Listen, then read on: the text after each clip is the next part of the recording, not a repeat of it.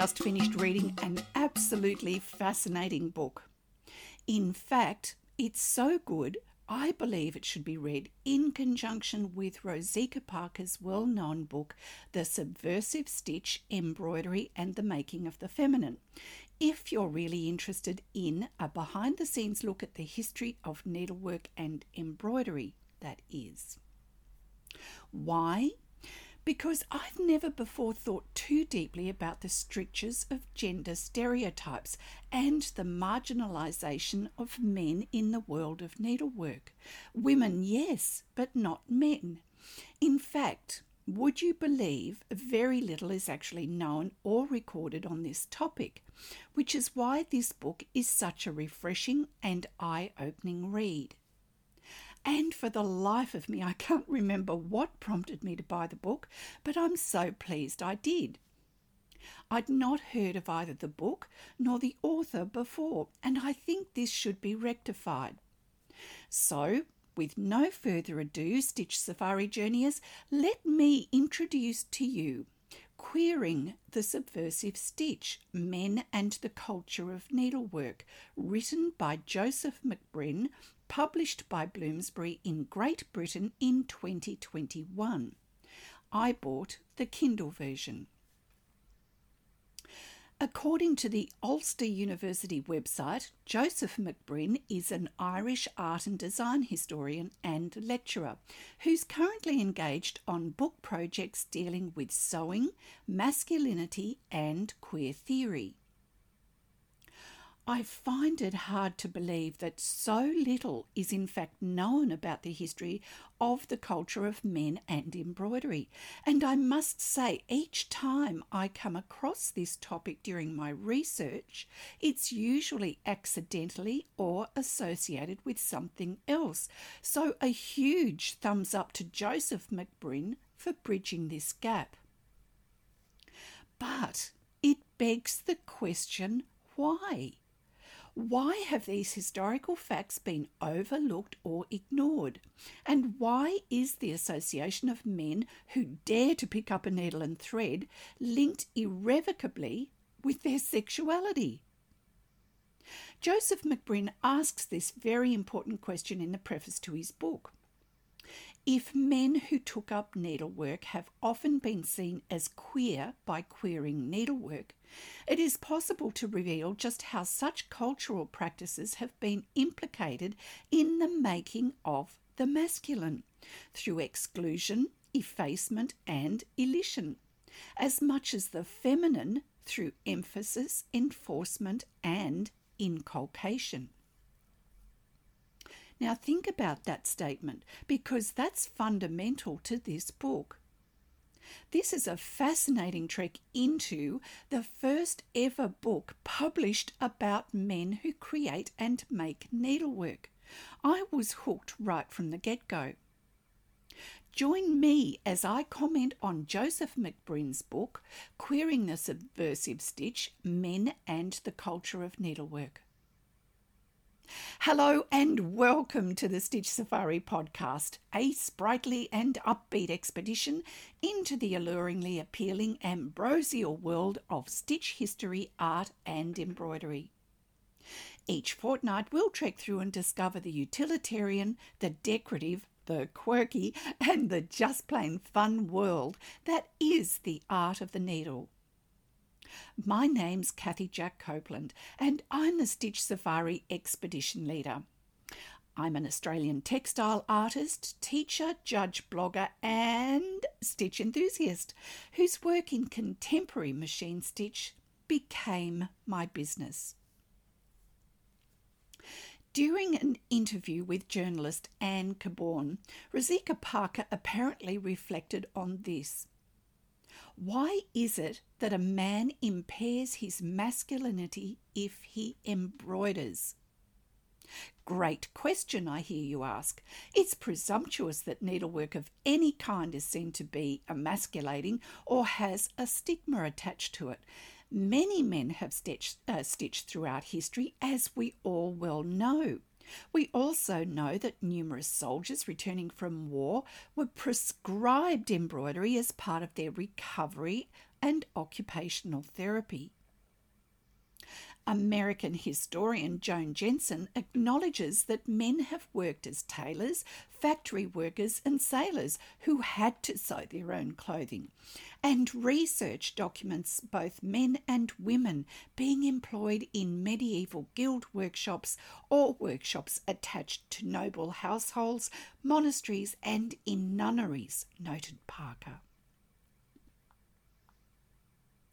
And as Parker analysed the feminine ideal over 1,000 years of British history, she did find transitional moments over the past 500 years where embroidery became a social, economic and cultural factor in the separation of the genders, both in public and in private. And that's what I find so very interesting. It simply begs the question of why. Now, a lot has changed since Parker wrote her groundbreaking book, The Subversive Stitch, Embroidery and the Making of the Feminine, in 1984. Embroidery and the needle arts are now seen as acceptable forms of self-expression by most people, closely aligned with social, cultural, and historical experiences. Yet, Parker's solid research determines that it was in Victorian times that women actually took over the mantle of being the sole keepers of the needle, taking it into domestic drawing rooms where the levels of professionalism of the needle arts took a corresponding nosedive. McBrinn's research is thorough, though, as those transitional moments are pivotal, becoming the axis to answering that question of why. We know the 16th to 18th centuries saw the rise of secular and domestic sewing. Then came the Industrial Revolution and commercialisation. It was also the era of sweatshop labour, a practice that unfortunately continues today. Yet unrecorded and widely unacknowledged is that men as well as women worked on England's great medieval era embroideries known as Opus Anglicanum.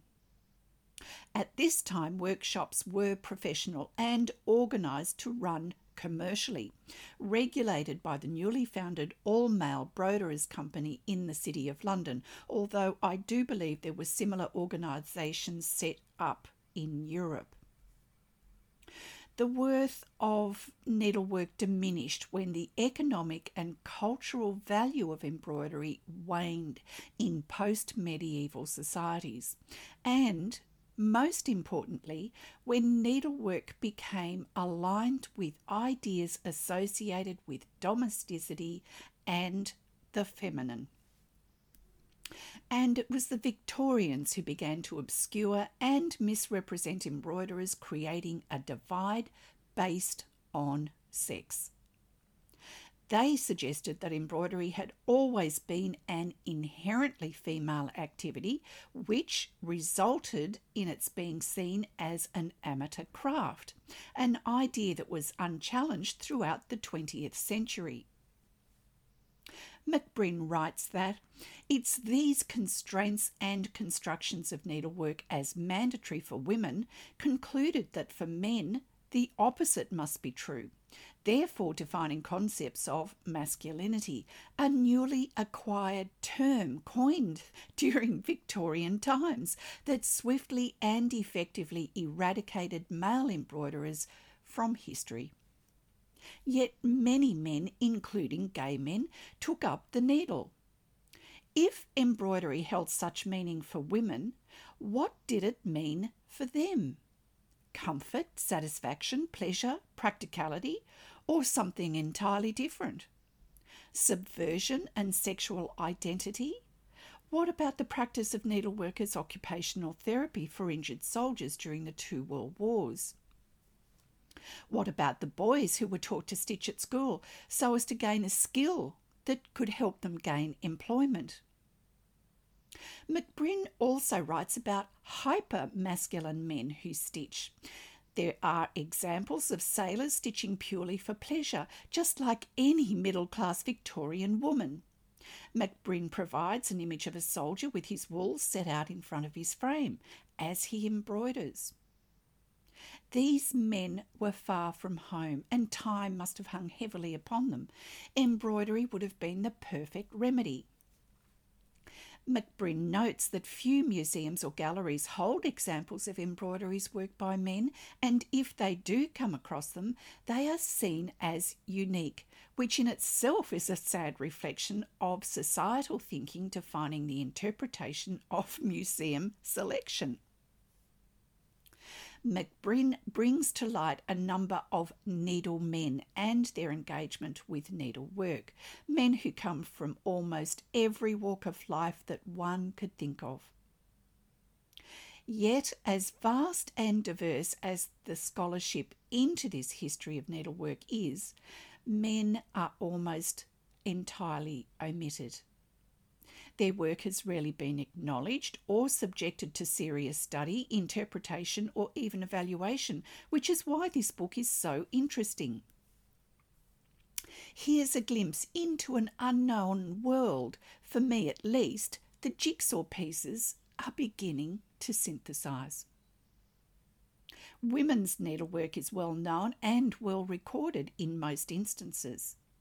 It symbolised a female ideal of oppression, with investigations continuing, yet McBrinn notes that needlework by men is rarely referenced, is elusive and fragmentary, and has gone largely unexamined, and I have to agree with him.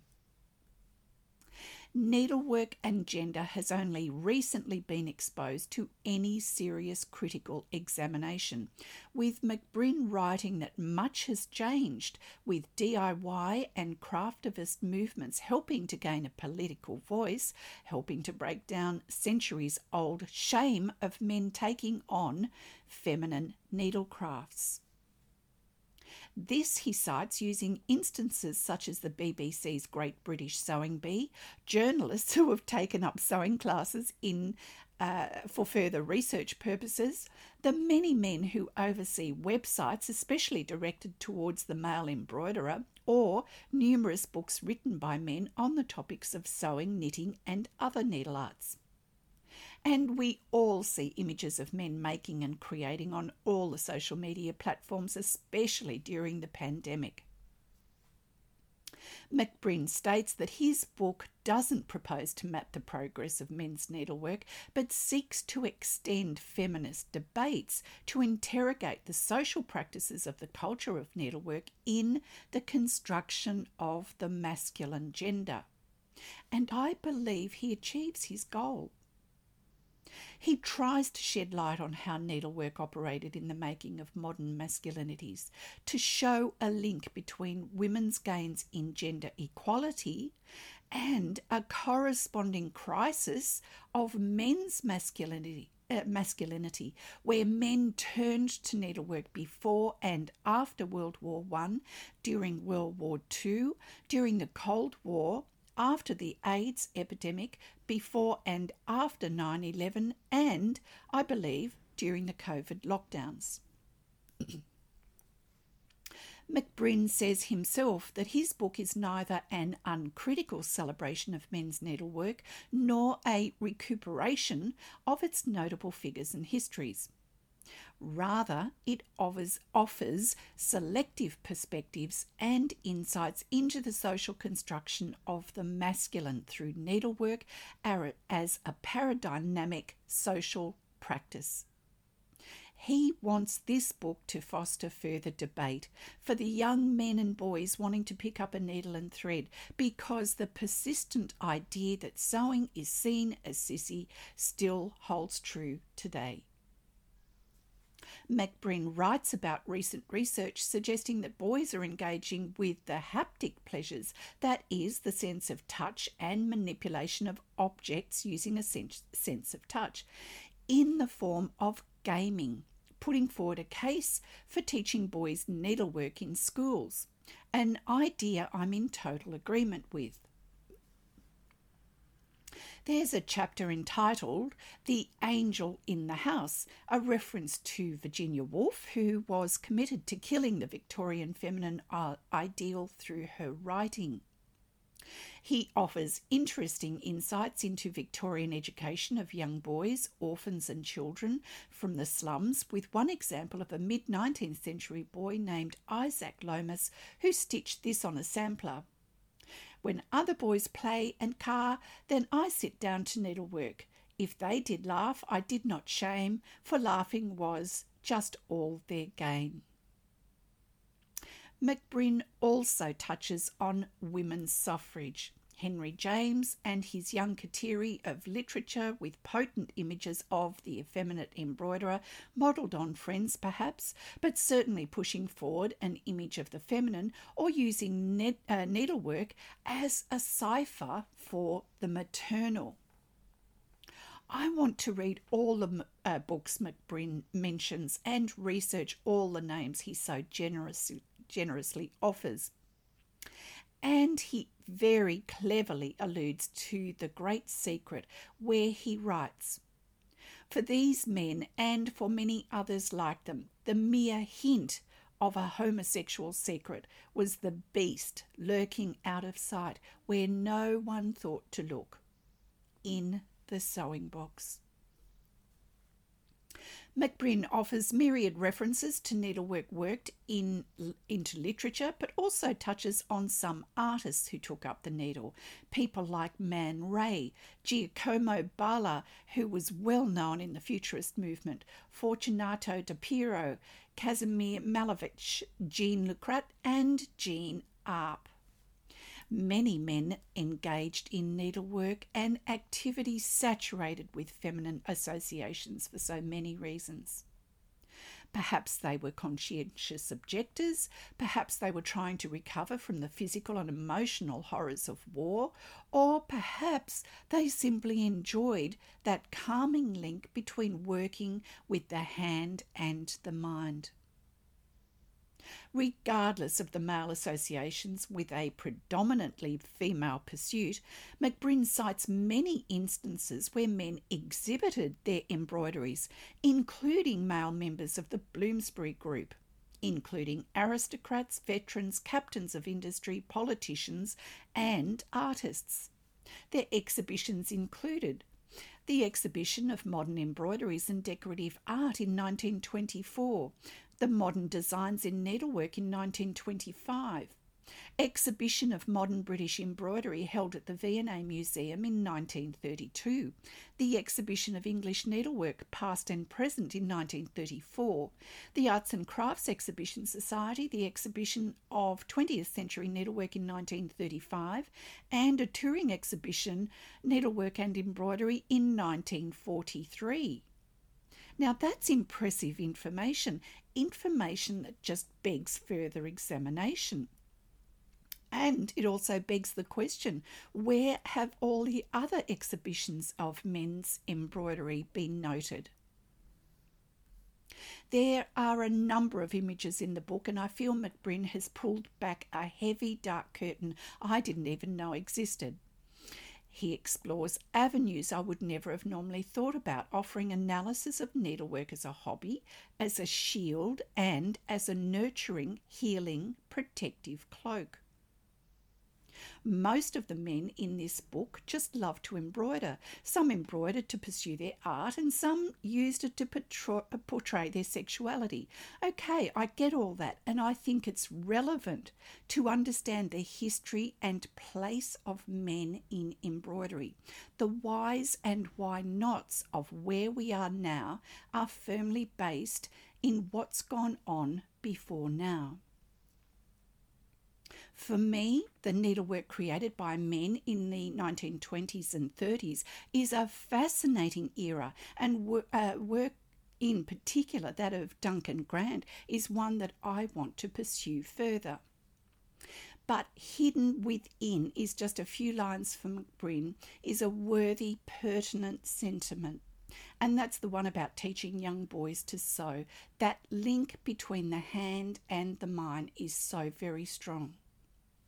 And to that end, I just have to include a fabulous quote McBrinn includes in his book from Ernest Thesiger, written by Thesiger for Needlework as a Hobby in the Home magazine of 1926. When the complete history of needlework comes to be written, I suppose the first chapter will deal with the story of the couple who sewed fig leaves together and made themselves aprons. And it's worthy of notice that the gentleman in question did not say to his wife, "Look here, Eve, this is a woman's job. Just you make me a nice little costume," but did his own plain sewing. And it is not on record that she thought any the worse of him for it. In later years, I suppose, Adam travelled eastwards and boasted of his prowess as a needleman, for in the East all the best work has been done by men. Eve presumably took her bodkin westwards, with the result that in Europe it has always been considered that needlework was entirely a feminine business. Really, I think that says it all perfectly, far better than I ever could. Get yourself a copy of Joseph McBrinn's book, Queering the Subversive Stitch, Men and the Culture of Needlework, written by Joseph McBrinn, published by Bloomsbury in Great Britain in 2021. It's a fascinating read. As always, thank you so much for your time. I love having you here and it's truly appreciated. Tell your friends to tune in and subscribe, and let's make 2023 the best year ever. Stitch Safari's now reached over 12,000 downloads, and that's all thanks to you. It's also been mentioned as one of the 20 best embroidery podcasts of 2021 by Whelp magazine, listed as one of the top shows about embroidery by Repod in 2022, and recorded in the top 5 textile industry podcasts you must follow in 2023 by FeedSpot. And I'm extremely grateful. Please leave a message and subscribe to the Stitch Safari podcast. There's just so much more to discover, and it's all so fascinating. I do post interesting tidbits on Instagram and Facebook from time to time, as well as book reviews and a blog on the Stitch Safari website. So do head on over. Till the next exciting episode of Stitch Safari and our next inspiring adventure into stitch, embroidery and design. Bye for now.